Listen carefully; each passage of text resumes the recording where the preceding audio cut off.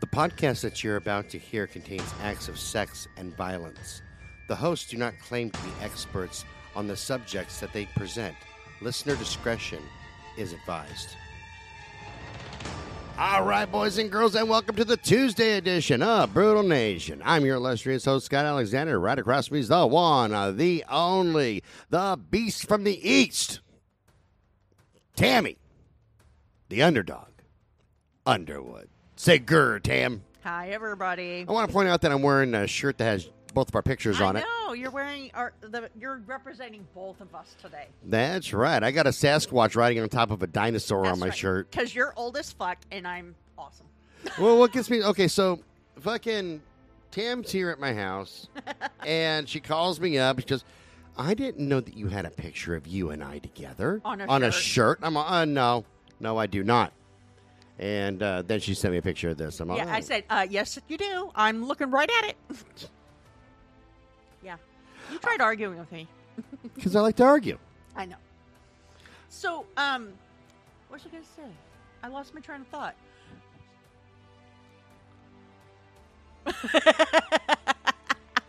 Use good mic dynamics, tard. See, you didn't hear my eyes roll earlier. That's what I was going to say when you said, the illustrious host. Oh, whatever. Anyway, use better mic dynamics. Yes, sir. Is that better? I don't know. Keep yapping. So, anyways, we're on the part 2 of the Chicago Ripper Crew. Now, remember, these guys were psycho nuts. They were like the Chicago heterosexual version of William Bonin. Right. I remember that. Yeah. So, I mean, they were just like, they didn't care what, they didn't have a set victimology, none of that. And then there was like 4 people involved. 4? 5? 4. And it's like the cops figured out one was involved, and they figured out another one was involved, and then it's like through just like interviewing people, they're like, oh, wait, you're involved too.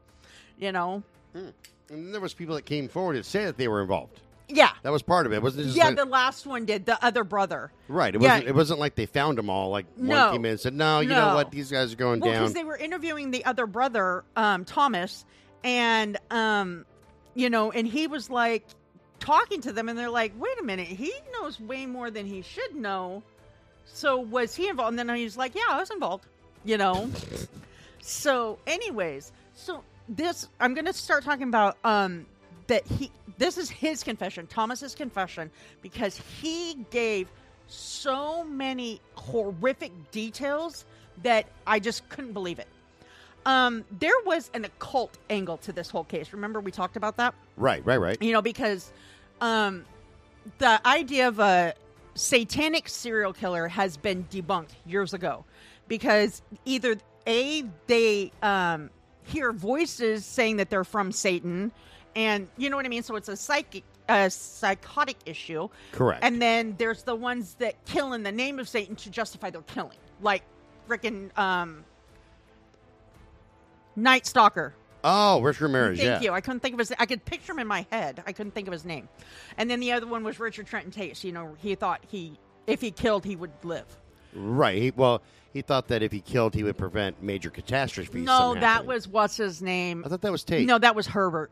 Oh. Mullen. No, Richard Trenton Chase thought that he thought he had a missing aortic valve, and that if he killed and drank people's blood, right. his heart wouldn't disintegrate and turn to dust. That's right. Right. Okay, I remember now. Yeah. Had the blenders full of nastiness. Right. Nothing beats body parts falling out of cupboards. Oh yeah. And striking people in the head. That's freaking. Yeah. Wait until Friday's episode. I'm excited. Yeah. So anyways, supposedly the 4 members of the Chicago Ripper Crew had latched onto the fad that had swept the nation in the 80s. This fad was a big thing with the American youth during that time, worshiping Satan. However, when it came to the rituals the men performed in their effort to commune with, quote, the Dark Lord, they went far beyond what the majority of the youth culture would have ever considered. And at least that's what Thomas said during his confessions. After Guy Spurgeon and the Cocorales brothers removed the flesh from the bodies of their victims, the breasts. The breastises. The breastises. Which I'm still against because I know you are. Like boobs. I know you do. There's 2 things that I love in this world. You know what that is? Titties and tacos. And old women. Oh, old women with titties, even better, right? Especially ones that can make tacos. I find that I might have to step away from the Korean girls. I was going to say, where's my breakfast you said you were going to get me? Yeah, I said, depends what time you got here. We done already ate our breakfast burritos. You were late. Whatever, dude. Anywho, now I'm mad. However, okay, I already said that. They cut the flesh into pieces and ate it. According to Thomas, each time they did this, they were participating in, quote, a form of ancient devilish communion. Apparently, most of this took place in the attic of Gek's house, where he had set up a satanic altar. Thomas stated that Gek had painted 6 red and black crosses on the walls and covered the altar with a red cloth. Each of the 4 men would kneel around this altar as Gek passed, I'll just call him Robin because it's easier to pronounce, passed around the flesh of the women's breasts. Once they all had their portion, they would recite passages from the Bible while they all masturbated. I'm assuming the Satanic Bible, on the piece of fatty tissue in front of them. After they had all reached orgasm, Robin would take a knife, cut the flesh they had all ejaculated on into pieces, which he passed around for them to consume. What the fuck? Yeah, dude. That's like a weird fetish porn. That's what the fuck that is. Yeah, that's weird. That is more porn. than weird fetishy. That is just whole. It's like a like a brainwashing control thing. I think. You know what I mean? I don't even have words for that shit. If he could get them to participate in this psychosexual, thing, that he had control over them. According to Thomas's statements, he was a witness to the murder of at least 2 women, although he had been an active participant in at least 12 of the ejaculation cannibalistic rituals. The detectives were completely baffled by what they had just learned from the man sitting before them. I can't blame him. Like, seriously, if I was one of the detectives, I'd be okay, I need to step outside. I need to think about this shit. Yeah, because just reading that paragraph made me go, what the fuck? Yeah, no, I'm right there with you. Like, So, okay, yeah, continue. Yeah, that tracks. So, anyways, while they had Thomas's full cooperation, they asked him why he so willingly took part in the morbid rituals and the murders when he knew they were illegal. With a serious look on his face, he told them that Robin was able to make them do anything he wanted them to do at any time he wanted them to do it. He didn't even waver when he stated, "You just have to do it." Now, Robin was able to convince Thomas that he possessed a supernatural connection with the devil himself. Thomas was generally afraid of the thought of what Robin would do if he didn't obey the man's commands at all times. See, I told you it was a control thing. After law enforcement officials were finished questioning the 4 men, they were all booked in the Pontiac Correctional Center on numerous charges, including murder. At that time, their bail was set at $1 million apiece. Of all the 4 suspects, Robin was the only one that didn't offer any sort of confession. The stoic one that's like, I'll help you, but I didn't do anything. Yeah, no, I'm digging. Yeah. In fact, he blatantly refused to admit that he had been involved in the murders, nor did he have any knowledge of the details of the crimes. However, the authorities did discover that he had a skewed view of reality. He readily admitted that in the 70s, he was one of John Gacy's subcontractors, but when it came to Gacy's crimes, Robin said that the other man made one mistake, and it wasn't when he killed the 33 victims. It was that he had buried the majority of them in the crawl space under his house. I agree. Robin didn't believe that the brutality of Gacy's murders was wrong. He truly believed that Gacy had just gone about disposing of his victims the wrong way. You know what I mean? Yeah, it's no. Like, and no, you killed them. That's not wrong, but you dispose of them wrong. Well, he did dispose of them I wrong. know he did, but Don't keep your victims in your own home. That's the whole That's point like here. shitting in your own backyard. Well, I've done that once or twice, but I was drunk. Or in your own Wheaties, Pissing in your own Cheerios, Scott. Oh, I bet you've done that too. Maybe. So this one time at band camp. I was waiting for you to go, maybe. Don't judge. Don't judge me. So after Robin, Spreitzer, and the Cocorales brothers were locked up in jail, detectives continued questioning their relatives and known associates.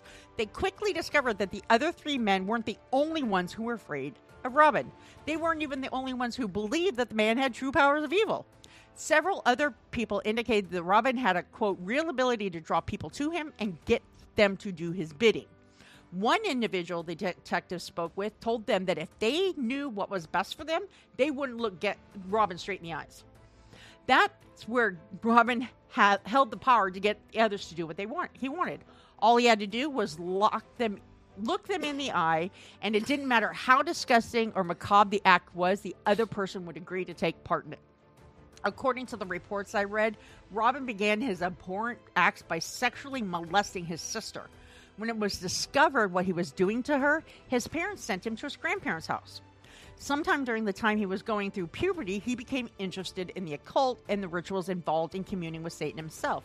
Although when he wrote letters to the author who wrote the book, Letters from Death Row or something like that, he indicated there was no truth to any of the accounts. Now, when the press caught wind of the details given during the confessions, they latched onto the story like a newborn calf on its mother's udder. They quickly named the four men the Chicago Rippers, or the Ripper crew, as they associated their actions with those of England's Jack the Ripper. Over and over again that people do that shit. I know. It's always Jack the Ripper. Or Jack the Stripper, but whatever. That's me. With a full-on media circus in full swing, the prosecution had a difficult decision to make. Would they go to trial and try to convict all four men in front of one jury, or would they sever the cases and try each man separately? In the end, they figured their best option was to have a separate trial for each member of the Chicago Ripper crew. Now, in an effort to avoid being tried for murder, Robin tried going for the insanity defense. Hello, saw that one coming. Yeah, that's easy peasy. Several professional psychologists evaluated him to determine if he was competent enough to stand trial. They unanimously agreed that he was sane enough to participate in his legal proceedings. They also stated that at the time of the murders were committed, he was in possession of all of his mental faculties. For some reason, a mistrial was declared in his first trial. I've not been able to gather all the facts regarding that decision. However, the prosecution didn't give up, and on September 20th, 1983, he went on trial for the second time. Now, during the second trial, the prosecution team brought forth some very compelling evidence. When the authorities searched his house, they discovered the altar he had in his attic and the rifle that had matched the ballistics with the one used in the drive-by shooting of the drug dealers. However, that's not all they found. There was a substantial amount of literature on Satanism. They also discovered Robin's trophy box that Andrew had described for them, the one which he stated at one point held at least 15 breasts inside. And the prosecution was also able to glean an MO from all the reports they gathered from the victims and autopsy reports. Each victim was abducted from the streets, held captive by the members of the crew while they were tortured mercilessly with ice picks and needles. Then they were subjected to a gang rape before one of the men took a garrote to remove their breasts, which were used in their satanic rituals.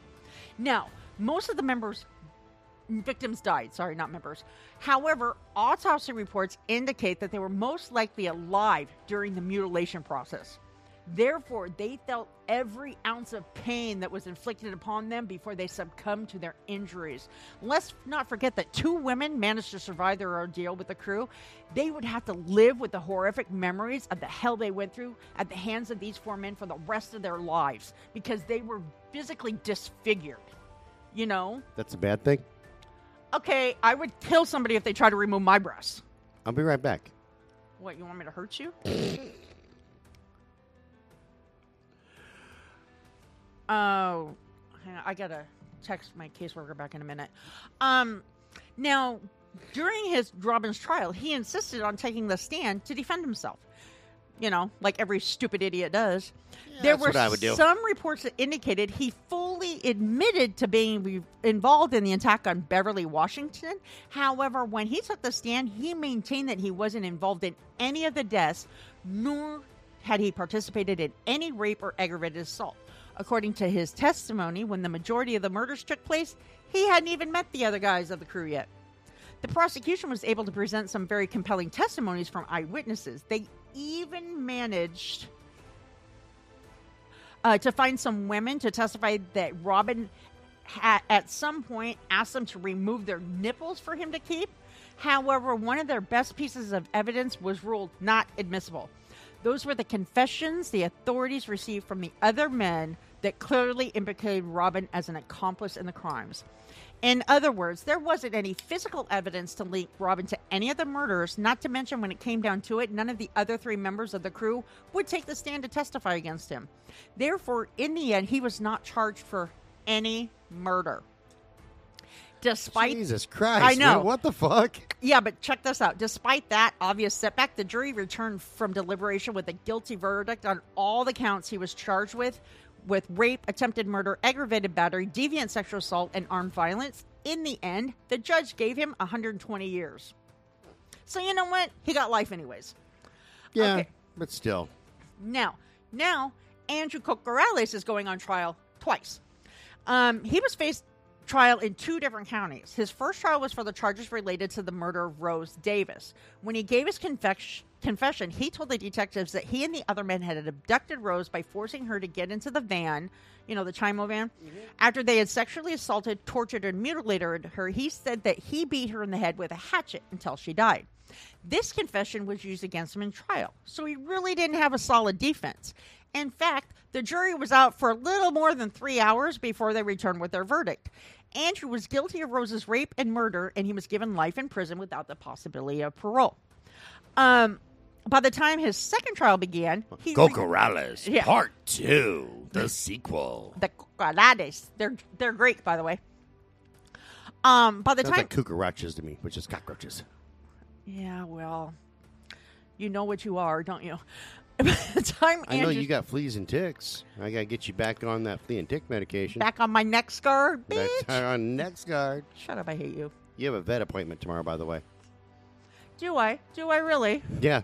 Is it time for my rabies shot? Time for your rabies I hate shot. It's you. time for you to get back on next guard. I Might do take not- you to the groomer. I do not like you, Sam. I am. Good. Hey, Can I just get my hair did? Don't bite the fucking groomer this time. Can I get my hair did?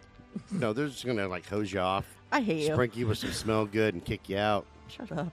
By the time Andrew's second trial began, like I said, he'd recanted his confessions. All 4 of them. He completely denied being involved in the act of raping, murdering any victim. He stated that he only offered his confessions after being coerced by the detectives.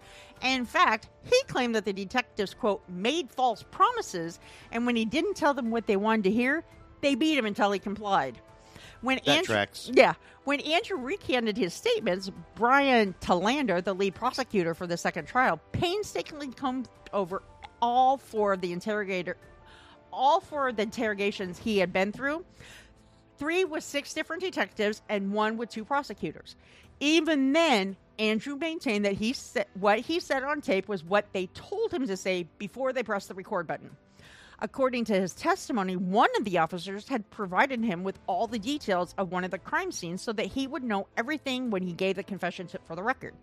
The detective, Warren Wilcox, was called to the stand to give testimony about the interrogation. He stated that when he interrogated Andrew, he laid several photos of women in front of the man, and Andrew picked out the one of Lori Borowski and stated, "That's the girl Eddie Spritzer and I killed in the cemetery." In the end, it was an issue of who was more convincing to the jury, right? Andrew came across as a surly, angry man. His accounts of being ethically mistreated by 8 different law enforcement officials was highly questionable at best. Their jury was only out for approximately 3 hours again. Some reports say it was only 1 before they announced they were ready to deliver a verdict. They not only found Andrew guilty, they recommended death. During the sentencing phase of Andrew's trial, he again stated that he was innocent of the charges. Wasn't me. His defense team argued that although the jury found him guilty, he did not deserve to be given the death sentence. They even managed to get the prison chaplain and one of the prison counselors to testify on their client's behalf. According to both of them, Andrew wasn't a threatening inmate, and he was a good candidate for rehabilitation. Bullshit! No, that tracks too. Oh my God! He snowballed him. Let Andrew go. Let Andrew go. Set my people free. Set my people free. You Greek. Hey, Andrew's lives matter. I hate you. Now, it didn't seem to matter what Andrew's attorneys argued or what he claimed to the judge. In the end, the judge decided that the crime and charge warranted the death penalty. He was sent to Stateville Correctional Center in Crest Hill, Illinois, to await his execution. You know what was in Stateville? Andrew was. No. Now I forgot his name. The Queen Bee. Oh, no. Richard Speck. Yeah, Speck, yeah. Yeah. Speck was an interesting one to do in research. Dude, he was. So after Andrew was sentenced, he was given new attorneys for his appeals process. In the appeals they filed, they argued their client had received, quote, ineffectual counsel at sentencing. They also stated that, as was the case of Rose Beck Davis's murder, the murder of Lori Borowski did not sufficiently warrant a death sentence, but of life imprisonment without the possibility of parole. According to the appeals documents, the prosecution was not able to prove Andrew's, quote, intent to kill, nor were they able to prove any degree of premeditation. In 1989, the high courts rejected his appeal and his death sentence was upheld. When that failed, his attorneys tried a different approach. This time, they didn't try to deny that their client had committed the murders. However, they did argue that he suffered from schizophrenia. Therefore, when the murders took place, he was not aware of what he was doing. The new attorneys say that tracks too, by the way. I know, right? It's like, you know what? If one defense doesn't work, let's try another. I'm feeling bad for my brother Andrew. You know what it is? It's like, pick a card, any card. Yeah, and that's what they're doing, honestly. Yeah. They're just reaching. Yeah. They're just grabbing the straws. They're just reaching in the grab bag. Yep, they're like, yeah, maybe this will work. Schizophrenia. That's what we got off the little sheet of paper here. Yeah, that's what came up on the, the randomizer. The new attorneys say that Andrew's trial attorneys should have tried for the insanity defense. In fact, it seems they didn't even have him evaluated by a psychiatrist, which was a considerable oversight considering his diagnosis. Not only that, according to the appeal documents, when the judge learned that his attorneys had failed to order the psychiatric evaluation, he should have done so himself, and he didn't. According to a report from prison, one of their psychiatrists had evaluated Andrew and diagnosed him with, quote, borderline personality disorder. As a result of that diagnosis, he would not have been, quote, found competent to stand trial, according to their arguments. Their arguments also indicate that Andrew was, quote, vulnerable to a strong influence and was therefore not entirely responsible for what he had done. I agree. That's what I'm saying. Let Andrew go. Let Andrew go. I got your back, brother. In the eyes of the law, a diagnosis of borderline personality disorder from a psychiatrist is not enough to deem someone insane or incompetent to stand trial. You want to know why? They're racists. No, it's because just because you're borderline doesn't mean you don't know right from wrong. I don't think Andrew did. Poor guy. What the fuck ever. Well, see, you're racist too. No, I'm just stupiditist. Poor Andrew. Buddy. I have a thing against stupid people. I think he's innocent. Let's see. Where was I? Where was I?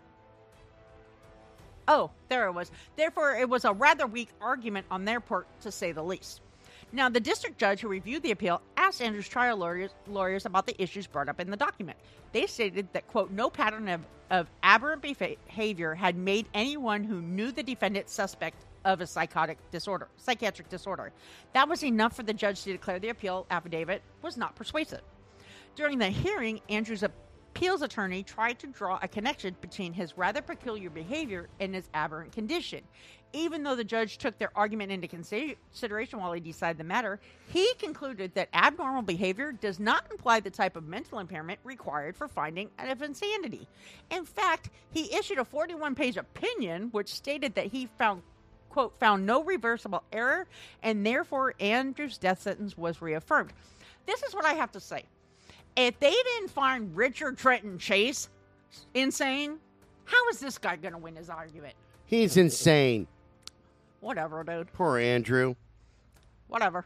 Even though all seemed lost at the time, it wasn't the end of the line for Andrew. In fact, there was already a bill being tossed around by the Illinois government that, should it pass, all of the death sentences in the state would be overturned.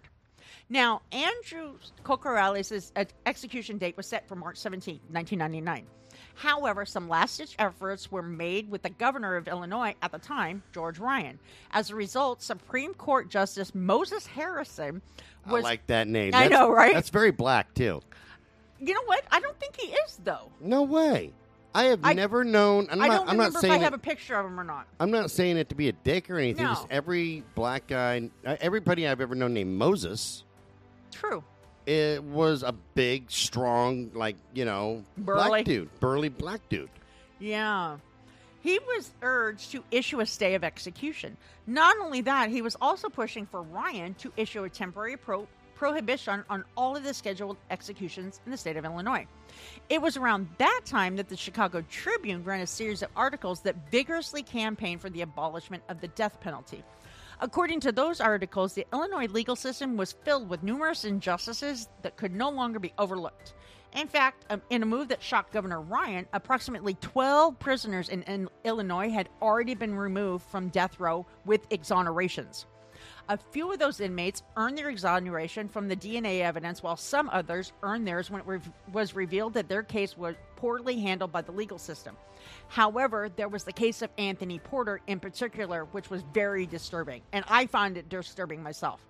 According to the article in the American Spectator, Anthony Porter, an African-American male with an IQ of 51, which is lower than Charles Anthony Boyd. That's fucking, that puts him into the stage of retardation. Like way into it. Yeah, like that's, and that, yeah, I'm like using he's not even borderline. I'm using the word retarded as the clinical sense. The clinical sense. No, I agree. 51, you're well into being mentally retarded. Yeah, you're not even borderline because it's like 69 or below. 51 is way below 69. Yeah.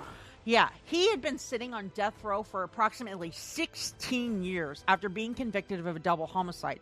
He had exhausted all of his appeals, and his execution was set for September 23rd, 1998. However, before the day of execution arrived, a professor from Northwestern University and an abolitionist for the death penalty found exculpatory evidence in his case that could have exonerated him. 2 days before he was to be executed, he was issued a stay. During that time frame of the stay of execution, another man came forward and confessed to committing the murders. Oh, thank God, man. So if he didn't get that stay, he'd have been executed for being innocent. Right, and we were talking about, there was another one that we did where you and I It was the Charles Anthony Boyd one, yeah. Yeah, with Charles Anthony Boyd, he has an IQ in the 50s. Well, no, his IQ was 71. Was it 71? Yeah, so it was above the legal definition of mentally retarded, but it was still, like, way below normal. Right. Way before even, But he also had normal. some other mental conditions to go along with that. Yeah. You know, so that was one of the rare ones where I started off, just the information you're giving me, like, oh, yeah, no, kill this asshole. No. And by the if end it of walks like a duck, talks like a duck, it's a fucking duck. And then you gave me more information. Well, I think this dude really didn't do it. Yeah, because I seriously believe his brother did. I do. Yeah, that's I honestly do. And I think that his brother, if you do hear this podcast, like many people here in the U.S. do the right thing, dude. Yeah. Step up. Yeah, your brother already died for what you did. How low can you be that your brother had to suffer like that? Exactly. Yeah. Because, 31% of the population had that genetic marker, which tells you his brother probably had it too. Oh, yeah. So they can't narrow it down by that. So this was proof positive that the state of Illinois had not only prosecuted, but also convicted an innocent man of murder, and they were willing to put him to death as a result. Even though Governor Ryan was faced with obvious evidence of injustice, he wasn't persuaded to place a moratorium on death sentences in the state, especially since Andrew's case was still on the books for execution, someone he believed truly deserved the death sentence. I think he was framed. Yeah. In the end, the Illinois State Supreme Court, in a 4-3 vote, which tells you it was very close, reversed Harrison's stay of execution. With that decision, a few hours before Andrew's sentence was to be carried out, Governor Ryan released a 3-page statement to the public. In essence, this is what it was in that statement. A jury of his peers had decided what Andrew's fate would be according to the law of the land. He made every attempt available to him to appeal that sentence over the past 16 years, and they had all been rejected by the higher courts. Therefore, Ryan, as the governor, quote, was not about to stand in the way. In short, there was nothing preventing the state from executing Chicago Ripper member. Now, despite Governor Ryan's statement to the public, the morning before Andrew's scheduled execution, he held out a thread of hope and convinced himself that it wasn't going to take place. Prison officials flew him from Stateville Correctional Center to the Supermax facility in Tams, Illinois, which, by the way, I told you this story. When you see the Welcome to Tams, Illinois sign, it says, home of the first Supermax, a great place to live. Yep. So my question is Tams a great place to live or the Supermax? The Supermax. Yeah, Four hots on the cot, right? Yeah, exactly, man. So Andrew decided to speak to a few of his remaining friends over the phone to say his goodbyes. Then when he spoke to his other brother, not Thomas, he cried and prayed with him. However, he was still convinced that he would be given a pardon in the last minute. As Andrew was being strapped to the gurney, he offered up a last statement. He apologized to Lori Borowski's family, then said, quote, "The kingdom of heaven is at hand." Right after that, at 12:34 p.m., he was given the final lethal injection cocktail, and a short time after that, he was declared dead. Now, by the end of January 2000, which wasn't very far off, Governor Ryan added another man, number 13, to the list of prisoners who should, quote, never have been on death row. After that, he made the announcement that he was temporarily prohibiting all executions in the state. As a result, Andrew earned the distinction of being the last man executed by the state of Illinois before the moratorium. Now, some people have stated that Ryan purposely held off on issuing the moratorium until after Andrew's execution, especially since he publicly stated that he had doubts regarding the entire system prior to March 17th. And even then, he held off. However, the only ones that are very vocal about their complaints regarding the issue have been advocates against the capital punishment. Everyone else has indicated that they feel justice was served in Andrew's case. As it turns out, Governor Ryan's decision had the complete opposite effect when it came to another member of the Ripper crew. Now, Edward Spreitzer's legal battles, right? On April 2nd, 1984. 1884, huh? Yeah, back in 1884, you know, The when time you were young. travelers. Edward Spreitzer went to court and pled guilty to the murder of Rose Davis, Shui Mock, and Sandra Delaware, and Raphael Torrado, the drug dealer killed in the drive-by. Each murder charge earned him a prison sentence of life without possibility, not to mention the additional time he received for the other charges related to those cases, which ranged from deviant sexual assault to rape. With those cases decided, Spreitzer still had to stand trial for the murder of Linda Sutton, you know, the first victim. Right. He opted to have a bench trial on February 25th, 1986, which was presided over by Judge Edward Kowal. However, he reserved his right for a jury to decide his sentence. During that court proceeding, Spreitzer readily admitted that he and his associates had kidnapped Linda while she was walking somewhere around Wrigley Field. Once they had her in the van, the men took her to a field near the hotel she had been renting a room at. That's where they handcuffed her, raped her, severed her breast from her body. After that, the men raped her again and left her in the field to die. Which means they didn't even have the decency to kill her. Which, I'm sorry, I would have God preferred damn. that to suffering until I succumbed. You And know what I mean? that's my whole thing. And Yeah. I bring everything back to the love of my life, Patrick Kearney. Me? No. Patrick, man. You have to write him a letter and tell I know Patrick I to come do. back. But anywho's, because he was part of the three people that I did that were the Right. freeway killers. You have two of them who are doing basically what these guys did. Oh, yeah, and then some. Yeah, except there was the gay aspect to Right. Bonin and Kraft, Right. as opposed to Kearney, who would lure the young men's Men's? lower the young men's into his car, lower the young men into his car. Three snaps in a Z formation. You know it, girl. And let me take my earrings out, and my lips are chappy and ashy. Anyway, Ashy. And then shoot them right away Oh, before yeah. they even knew that there was even a gun there. Basically, before they even shut the door. Yeah, and then he had sex with their dead bodies, which sounds disgusting. But I'll tell you what, I would much rather that happen to me than have, yeah. I don't know, a broom handle or pool cue shoved up my rectum. Or my wiener chopped up. I don't have a wiener. Yeah, but you and know the what I mean. mutilation of wieners and things like that. Fuck yeah. Damn. Hell yeah. You know it, girlfriend. But I did great. Preach it, sister. Anyways, so Carol Anfinson, like that one, who was assigned to be his public defender, she argued that he was impulsive, immature, and simplistic in his thinking. In other words, he wasn't just a young man following the orders of a gang leader. Oh, he was just a young man, following the orders of a gang leader. She implored the jury to spare him from the death penalty. Now, she called several of his relatives and known associates to the stand to offer mitigating testimony, claiming he was a compliant young man with a long history of being bullied by others. The prosecution called their own witnesses to the stand to counter the statements the defense witnesses gave. One of them included Sprycer's friend, who painted a completely different picture of the man on trial. According to this, quote, friend, Sprycer bragged to him about what he had done. He referred to his victims as broads and laughed about how he had mutilated and killed them. Hey, look, I talk about women as broads, too. It's not a bad thing, okay? I got this broad over here on my couch. I got you, you're a broad. I got 3 broads that live next door to me and a lesbian broad on the other side. So, it's nice, I'm just saying. And you got an old broad on the end that you really can't wait to get into your bed. Oh, that's right. I got Angel over there. No, I'm talking about that one that came to your door. Oh, no, not See, Cheryl. Jesus my Christ. biggest fan knows who I'm talking about.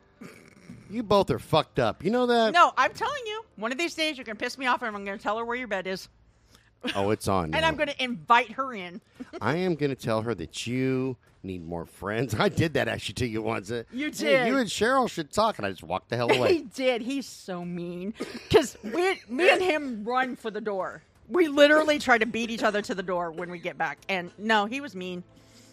Now, in his closing arguments, the assistant district attorney claimed that Edward was every woman's nightmare and he was one of a pack of weasels. Yeah, I got a weasel in my pants. Dude, that is just so 80s. And Hey, look, these broads need to understand I have a wonder weasel in my pants, okay? dude, calling somebody a weasel is so 1980s. You are so not rad, That dude. and a shyster lawyer. Being from the Bronx, I know a lot of shyster lawyers, so I can't know. really say much about Hey, that. are you going to swim with the fishies? Hey, you better be careful with what you say to Cheryl, because you'll be swimming with the fishes. I'm just saying. Luigi, come over here. Check out this broad. I'm going to hit you. In the end, Sprycer's attempt to gain mercy failed. The judge found him guilty of murder and aggravated kidnapping on March 4th. Then, on March 20th, the jury was only deliberating for 1 hour before they returned with their recommendation for the death penalty. The judge upheld the recommendation, and he was sent to death row at the Pontiac State Correctional Facility located in Joliet. Now, after being sentenced, Sprycer obtained an appellate attorney, obviously, Gary Pritchard, who set about filing the necessary appeals. Pritchard said that his client had been denied due process. Not to mention, after the trial, medical professionals determined that he had a level of brain damage. He even tried to argue that the judge had not given the correct instructions to the jury. Okay, but that could be totally fucking legit. It because could be. I've talked to several people about this Yeah. that don't know. And for those of you that didn't hear the episode, which was really long ago, I actually did a whole episode on killers. Yeah, on TBIs, yeah. Yeah, on TBIs, traumatic brain injuries. And it's been proven time and time again when there's any damage to the frontal or prefrontal cortex of your brain. Which is your impulse control. And your, and not only that, but it's like your, not just your impulse control, but your, what's the word I'm looking for? Part of your decision making. Yeah, but I can't remember the word. Cognitive reasoning. Yeah, That's cognitive the word, reasoning. Cognitive reasoning. Yeah. Abilities. So you damage that, and the one that I always bring up when I'm telling people about this is Bobby Joe Long. Bobby Joe Long was kind of let's call a spade a spade. He was kind of a little bitch. Well, before before the brain injury. Yeah, he was he's kind of getting bullied by his mom. Then he marries a controlling woman. He shared a bed with his mom until he was 13, and then found his girlfriend when he was 13, who controlled him too. Right, and then he goes off into the army, which is probably the best thing for him. Probably was. Gets that traumatic brain injury because he gets into a motorcycle wreck, and then But that wasn't the first brain injury right, he that's had. the third brain injury that he'd had, but that was the most traumatic. Yeah. And then his impulse control and cognitive reasoning control kind of go out the window because he goes to, like, what was it, masturbating like 12 times a day? He was hyposexual. He was a hyposexuality. Yeah, it changed the whole dynamics of his brain. And when they brought it up to the doctor said, "Oh, that'll go away." Yeah, and it doesn't. It doesn't. That's what once you've damaged the frontal and or prefrontal cortex, that's lifetime. Brain will heal itself somewhat, but it's not going to take care of that intense You know damage. what? I have a question. Oh, fuck my life. Here it comes. I can already tell because you got that smart-ass tone over there. What is it? Did What, you have a smart-ass? brain injury, masturbator? I hate you so much. No, I just have pictures of your mom. Ah! Ugh, And they're shouldn't have hot. brought it up. Did you know she doesn't shave? Yes. I know. It's kind of Because hot. my mom's like, I don't know, 90? It's like a gray afro. It's wonderful. No, she's not that old, but, might as well be. It's a gray fro. That's what it is. Oh, my God. Where was I? Oh, despite the best possible efforts of Pritchard, all of the appeals were rejected. Spritzer was at a point where all of his appeals were exhausted, and it seemed as if he was going to meet the same fate as Andrew, execution by the state. However, they weren't prepared for an unexpected turn of events to develop before that could happen. Okay, hold on. I want to throw this in there as well, though, is I don't think that Andrew or this guy or anybody in the Ripper crew was actually treated fairly. Hear me out. It's not just me being a dick as normal. I'm listening because I'm trying to figure out where this is going. Most people get tried in the media before it ever Oh yeah, they're guilty. hits a trial. It's called found guilty in the court of public opinion. So, can we talk about? Can we legally talk about what you got sequestered, or were you went to the trial? That Yes, you I got? can because I was never called on that jury and it's over. Oh, okay. That's why I want to make sure. So you got called on the conviction of two gypsy jokers. Three of them were on trial. Three of them. That's Yeah. which is a notorious motorcycle Outlaw gang, yes. outlaw gang here in the Pacific Northwest. Yes. All right. So before ever knowing that, even if you ask each juror, "Do you know anything about the gypsy jokers?" people are going to say, "No, you're lying." Everybody knows about this motorcycle gang. You are already guilty just because you're associated with the gypsy jokers. That's why I'm mad that they didn't put me on that trial because I totally would not have judged them for that. You know, well, Because you know what? I don't care what that is. Just tell me what they did, and I'll tell you if I think you're right. well, and here's my thing. So instead of seeing the facts of the case first, and True. then what you're associated with second, True. people will see what you're associated with first. Oh yeah.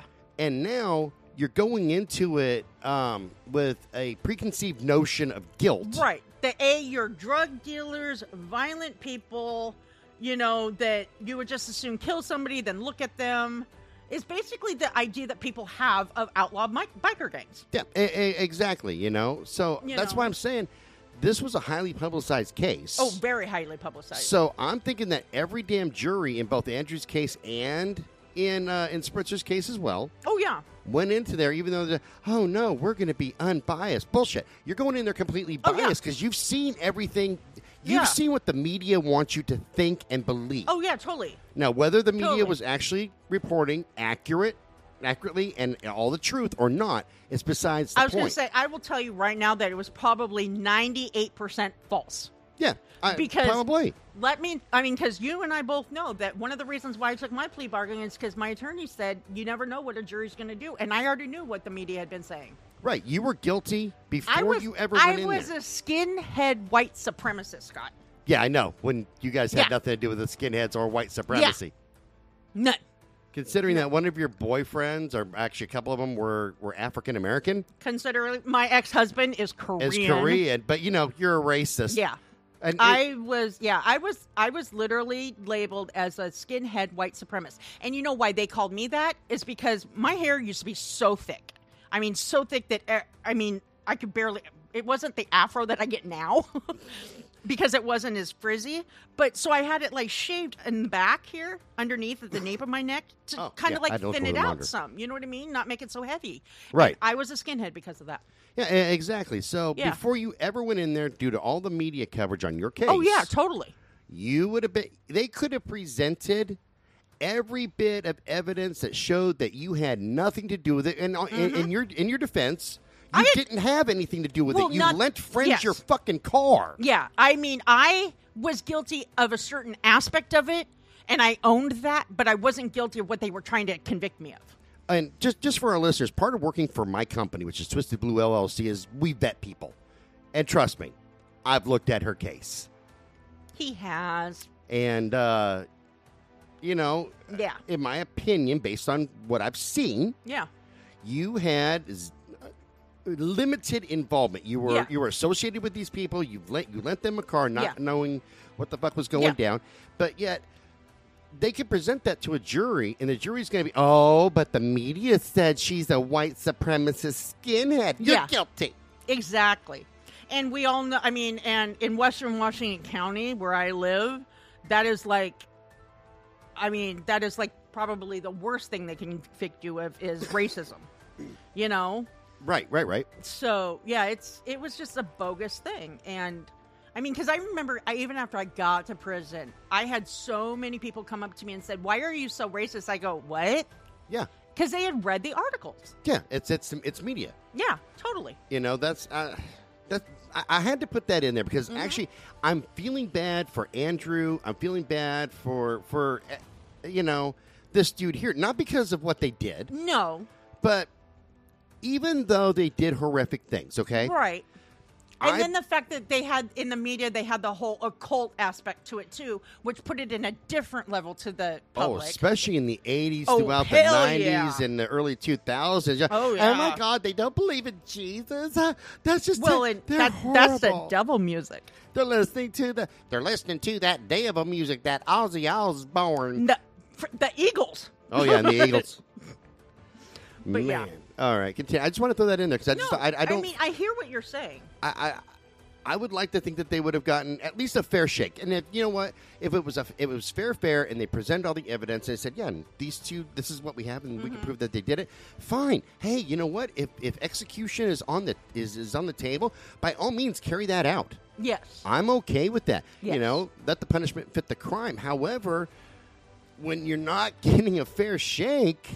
Especially when one of them, who was probably the most guilty, didn't even get tried for murder. Yeah, that's I'm absolutely floored. So I do see your point.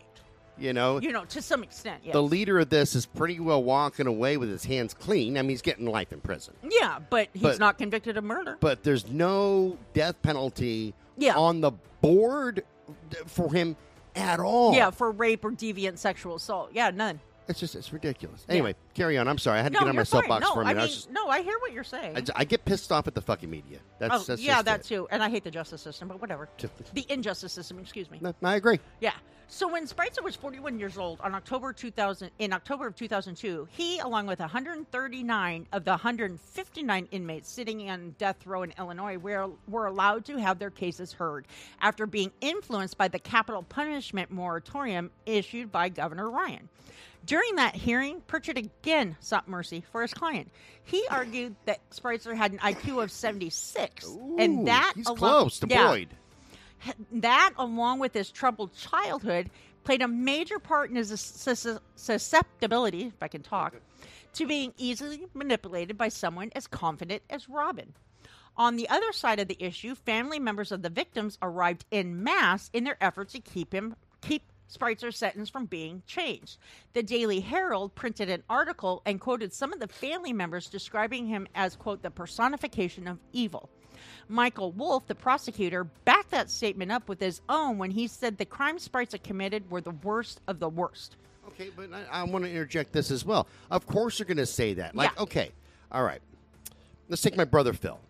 Everybody who's in the studio today knows that me and Phil don't get along at all. True. You know, we don't talk. We got along for all of like an hour when my son graduated high school, when we had his graduation day. Yeah, but you guys really didn't sit together or talk together, did you? Right. I think we said all of maybe 10 words. Hi, how you doing?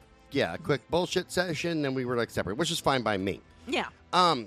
But if somebody was to, let's say, rape and kill him, Right. okay, I would be right up there with him going, what these people did to my brother totally. is the worst thing that could ever happen in the world. Because it's a family member. Because it's your family member. Yeah, at the end of the day, even though Phil's kind of a dick, he's still my brother. Yeah, I feel that way about my siblings, too. Well, that's because your sister's hot. No. Anyway. Or never mind. But yeah, so the media covering that right there alone. Right. You know, saying, and this is what all the family members of the victims. Well, of course they're not gonna say. Yeah. You know what? Thank God. Yeah, but they got her and killed statements her from his family. But it You said. know what I mean? The Daily Herald printed an article quoted some of the family members describing him as, and I thought you meant the victims. Yeah, I did. I'm Okay. just saying they didn't get quotes from his family. Gotcha. I'm following now. Yeah. Yeah, and that's the whole thing right there. You know, of course, They're the only going family's to print what sells newspapers. Yeah, A and I family agree. member saying, my son does not deserve to die, doesn't sell a paper. No, and that's very, very true. Mm-hmm. You know, this is it's a totally one-sided thing here, and it's Mm-hmm. bullshit. Very. You know, be fair across the goddamn board. Yeah. And it was in 1968 when the media changed, by the way. Oh, But I'm not going to get into that little issue because it's like a whole different thing. But yeah. just before 69, dude. Yeah, 1968 is right around the time that Space Shuttle was stuck in orbit and they didn't think they'd be able to get it back to Earth. Didn't I know you. Tom Hanks do a movie about Yeah, that? it was about that one. Yes, Apollo 13. Okay. Anyways, but it was right around that time when the media changed and it stopped being about the facts and it started being more about the emotional side of it. No, that makes sense, yeah. Yeah. So, at the end of it, Spreitzer was not granted clemency after his case was reheard. As Governor Ryan left office in January 2003, he publicly pardoned 4 out of the 164 inmates sitting on death row in Illinois at the time. At the same time, though, he offered a blanket clemency to the remaining 160 prisoners, including Spreitzer. Oh. So his sentence was basically, what's the word? I just had it. It's Commuted. yes, to life in prison. So when the Okay, so families, that's good. yeah, so when the families of the victims heard Ryan's decision, they were filled with indignation, which I get because it's their family. Right. When I dig.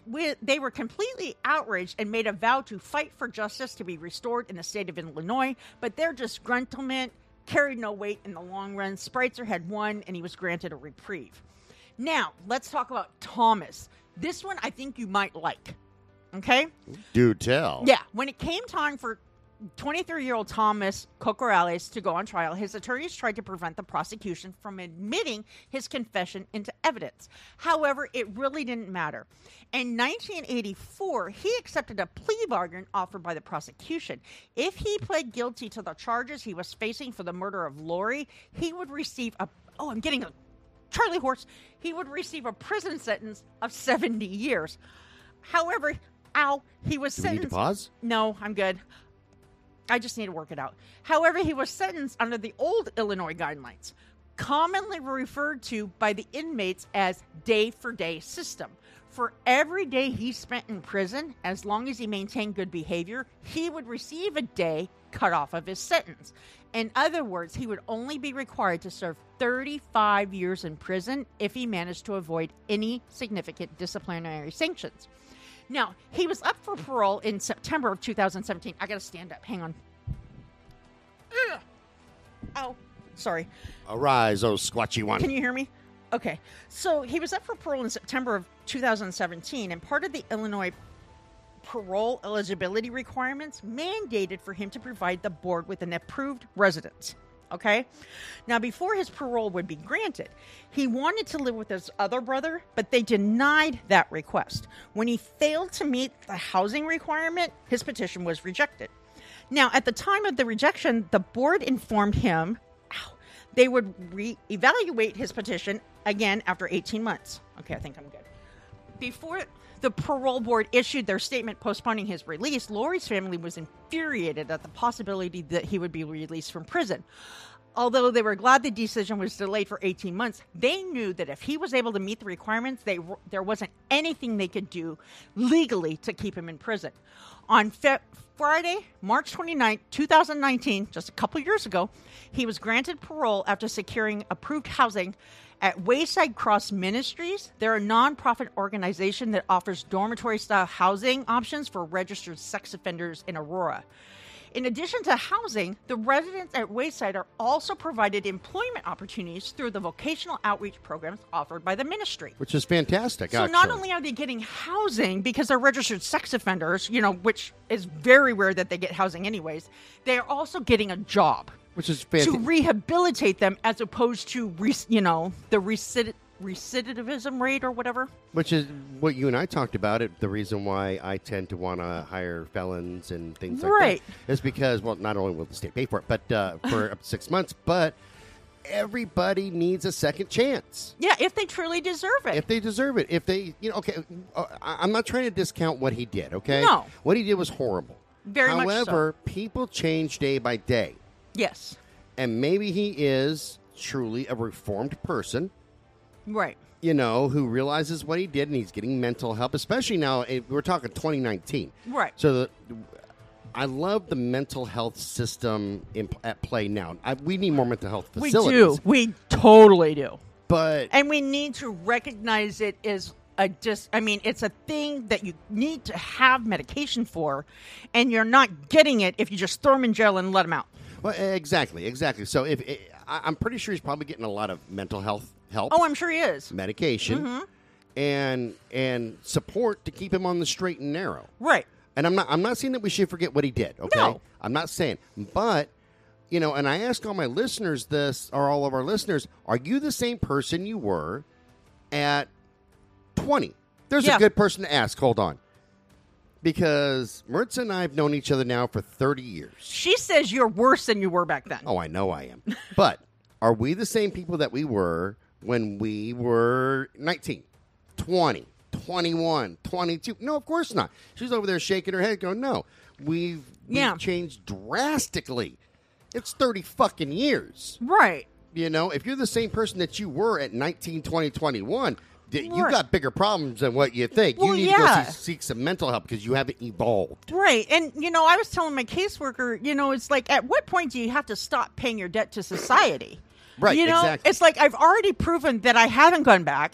I haven't committed more crimes. I've been rehabilitated. I'm a productive member of society for the most part, except for I'm friends with you.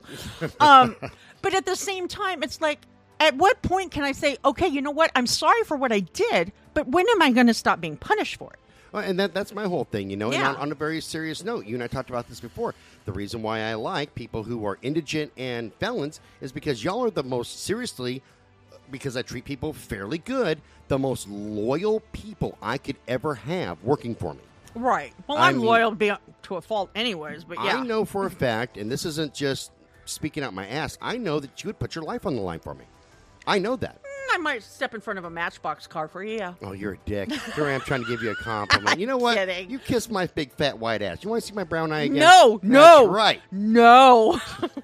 I'm a weird one to work for, folks. I'm very, very odd to work for. Yeah, I've been mooned I don't know how many times. But I make our work environment fun.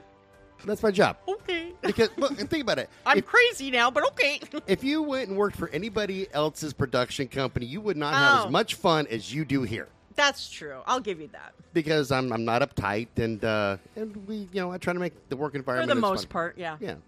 Well, I mean, there are sometimes like when the numbers are getting low. I'm, what can we do to change this shit?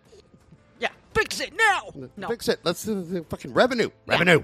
So, since Thomas served the maximum prison sentence that was legally required, he was released without the typical release conditions being employed, but implemented. Basically, he completed the mandatory supervised release period while he was incarcerated. Therefore, he was not required to be regulated by post-prison supervision rules and regulations. He will only be required to register his address in the sex offender registry, since he was also convicted of a sex offense charge for the rest of his life. That's fair, though. That Fair is fair. Because while I'm giving him the benefit of the doubt that he's reformed, He did rape somebody. he raped somebody, so you need to be able to keep an eye on him. 'Cause- It's called being held accountable. Right, and in case he does do it again, I'm not saying that he will, but Yeah. So people know that he could possibly be a danger. Yeah, no, totally. So after he was released, he changed his tune regarding his participation in the murders. He completely denied participating in any sort of occult-style rituals back in the 80s. In fact, despite his confession at the time of his arrest in 2019, I actually listened to his interview. He claimed that he never actually killed anybody. He says, I was stuck doing time for something I did not do. According to one article I found with an interviewer from CBS News, Thomas, quote, insisted he didn't kill anyone and did not participate in ritualistic mutilation or torture. When the interviewer asked him directly if cannibalism claims were accurate, he said no. Thomas told a reporter, I look dead in your eyes and tell you the God's honest truth. No, I had no participation, no knowledge, and no participation, he said it twice, in none of those crimes. He needs to speak better English, too. None. He needs to speak more better English. He does. As a matter of fact, Thomas said that when he was interrogated by the authorities, he was high on drugs, which I can understand. Well, yeah, dude, it's the fucking 80s. Hello. 80s throughout the 90s, man. Doesn't Yeah. matter if you're like, hanging out with your friends or what. You did your fair amount of dope. Yeah, you kind of did. I mean, I it would was the late 80s when I started drinking. I got to point out something, though, that Mertz and I talked about earlier. So, talked about my buddy Chad he's go shooting with all the time, right? Well, he smokes a lot of pot. And I went up there to his house by myself, Oh. smoked a little bit of weed. And then Got lost? little Miss Missy over here sits there and goes, "You got high on the marijuanas. You're a drug addict. Oh, my God." I just smoked some weed. That was it. And now she's like, "Hey, where's your bong at?" Dude! I know, right? Dude, where's the bong? I like fucking with Maritza because she does have a good sense of humor, and we do a lot of comparisons to then and now and the evolution of just who we are as people.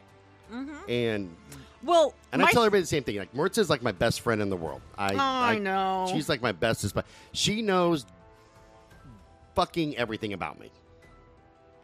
Okay. Then I have a question for her when we get off the air. No, you don't. Yes, I do. She won't tell you. She keeps my secrets. That's okay, because I think I have a theory, and would you tell me if I was right? Nope. Didn't think so. Secret. I got a secret.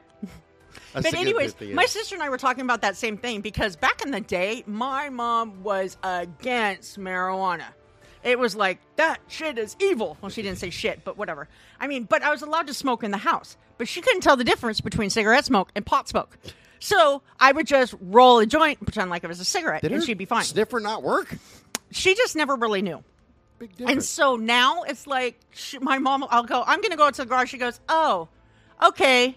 And then my sister goes, what are you going to go out there for? I said, I'm going to go smoke a bowl. And my sister goes, you let her know that? I said, I don't care. Our mom has eaten edibles, for crying out loud. I do not care. She knows if I smoke a bowl. What surprised me, and then we'll finish this here up, is that like when I went to pick up Jake in Vegas, I found out that pot's legal there.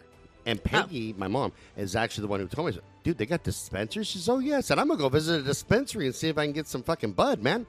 And she didn't even miss a beat. That's probably a good idea. Just remember, you can't smoke inside the house. I went, what? What? Hello, testing? Is this? Am I in the fucking Twilight Zone? Hello, and you are? Yes, I think I walked in the wrong house. I'm like, where's Rod Serling? Am I on the show Punk? Yeah. Is that what this is? Like somebody's just fucking with me? Where's Ashton Kutcher? Yeah, no, totally. I mean, my mom's even gone into the weed store with me. Holy shit. Yeah, she don't care. So, where was I? Oh, as a matter of fact, Thomas said that. During his confession, he provided details that only someone there at the time of the crime would have knowledge of. He said he only knew those details because law enforcement officials provided them. He said, what they told me, like a dumb fool, I repeated it back to them. During that interview in 2019, Thomas said that at the time of Lori's murder, he actually had a solid alibi. He and his father were together visiting the cemetery where his mother is buried.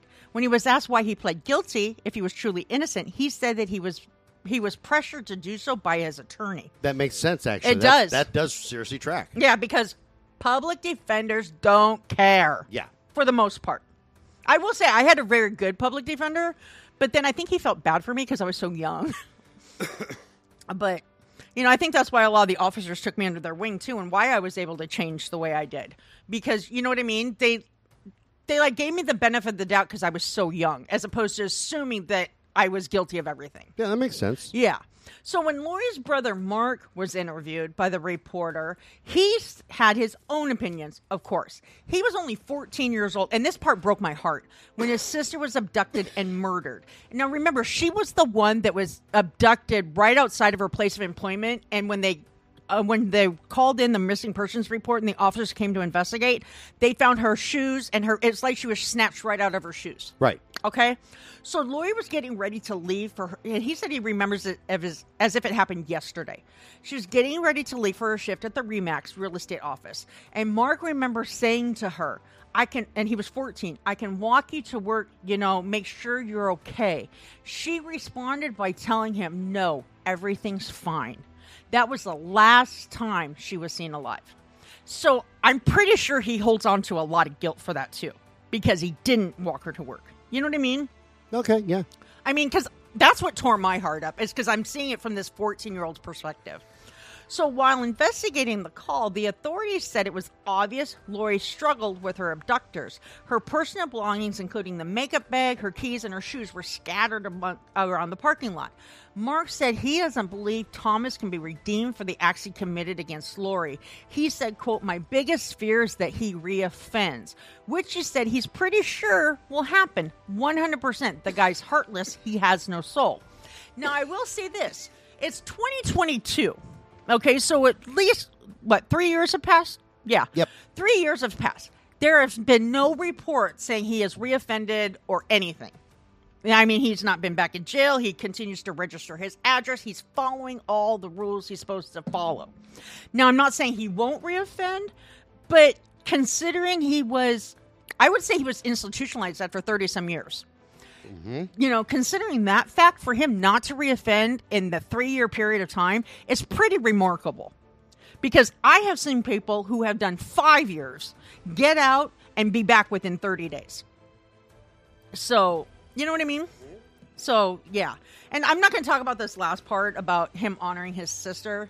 You know, you can read it on the blog. But, so basically, I guess we kind of answered all the questions. I was going to ask you how you felt about the 3 men getting such, you know, harsh sentences when Robin got basically nothing. I think that the true injustice here is that Robin really got nothing. Yeah. I mean, yes, he got 120 years, but I'm sorry. He basically participated in every single one of those murders. He led every single one of those murders. Plus the torture involved in the survivors and his ex-girlfriends and his wife and all that shit. Correct. You know, so I believe that is the true injustice right there. Yeah, I'm feeling bad for Andrew and for, what was his name, Spritzer or Spengler? Spritzer. You know, especially Spritzer because, God, man. Yeah. Especially with an IQ of 71. Right, and it just makes me wonder if he really did know, truly, right from wrong. But I kind of believe him that he was led. Oh, I kind of believe so, too. To confess by the cops because it kind of happened a lot in the 80s, man. Oh, kind of a lot. Yeah. I mean, let's not talk about the whole witch hunt against the quote-unquote daycare providers that were supposedly molesting children in the 80s. That never happened. Which actually makes me sad. Well, let me tell you why. Why? Because you were a child in the 80s I was a child in the 80s, and I did not get molested once. And it makes me wonder what's wrong with me.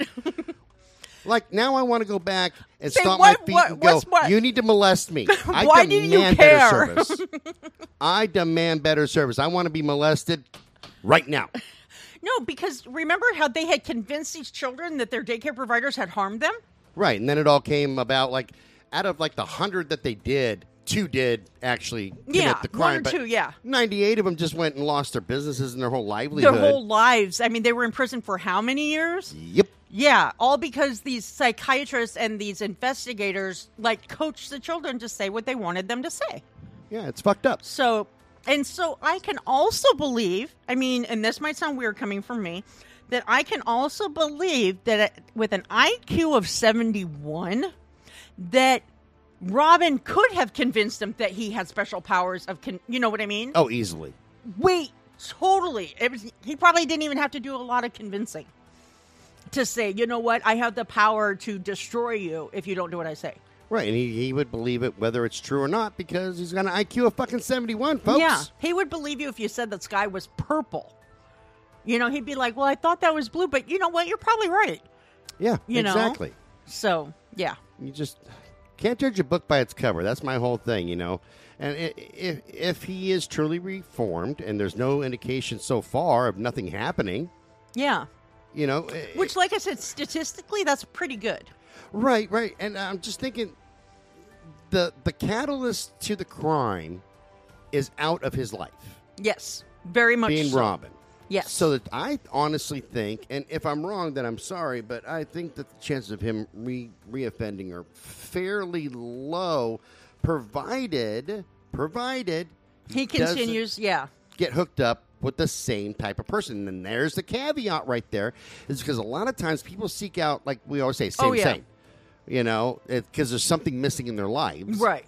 And they want somebody to lead and guide them. Right. So as long as he stays away from the kind of person that Robin is. Right, and stays with the positive influences. Right, because it can go either way. Right. Well, and that's one of the things that I think kept me out is the fact that I basically cut off all ties with everybody from my past. Yeah, it's the smartest thing you can do, Yeah, man. I was like, you know what? I was nothing productive being around you. And I don't want to go back to that. I didn't like where it led me, and I don't want it to lead me there again. Now let's all pray. Dear Jesus. Now, I'm friends with you, and I want to hang myself. But no. All seriousness aside, no. I adore you. I adore you, for the most man. part. Well, like I was telling Ritz earlier, this business really doesn't run without you. You do so much behind the scenes, and it's made everything run a hell of a lot smoother. And it cracks me up because, I mean, even your son looks at me sometimes and goes, well, what do you do? I was like, you have no clue what I do you? You Yeah, think no I'm just shit. sitting over here on my ass with my thumb up my ass just waiting for somebody to say something? Yeah, no, no. bitch, I'm busy. Yeah, it's I keep you pretty busy, and then when I ain't got nothing for you, what I appreciate is when I have nothing for you to do, you find shit to do. Well, and not just that is, I mean, we've realized that I kind of anticipate your needs without you even saying it. Because I'll call That's you up true. and say, hey, this is this, and you're like, I was just going to call you. Uh-huh. So That's fantastic, man. I can't replace you. Like, seriously, I could probably search for know. another personal assistant over and over again. I can never get another one of you. And that's You just know the what? facts. I know, because I'm one of a kind. This is true. Who else has a Sasquatch working for him? Come on. Feeling pretty lucky here. The Smithsonian's still after you. but My I'm feeling biggest pretty fan is hearting me right now. Look, we'll do the Korean heart. This is the Korean one. Yeah, Does it look like a Korean character? it's a little heart. That looked like a never mind. All right, remember, you can send us an email at You're brutalnation at twistedbluellc.com. Check out the website at www.twistedbluellc.com. Check us out on Medium, Crime Beat on Medium, and wherever you get your blogs, just type in at Brutal Nation. Get the full story without any of my bullshit. And actually, this episode here, we don't have a lot of my bullshit. We don't. Like, I didn't make too many fucking jokes, which shocks me. It just really, goddamn, I'm losing my touch. That's what. All right, this show is copyrighted 2022 by Twisted Blue LLC. All rights are reserved. If you use any part of this, then you're a thieving bastard. We'll see you guys tomorrow. Bye-bye. Bye.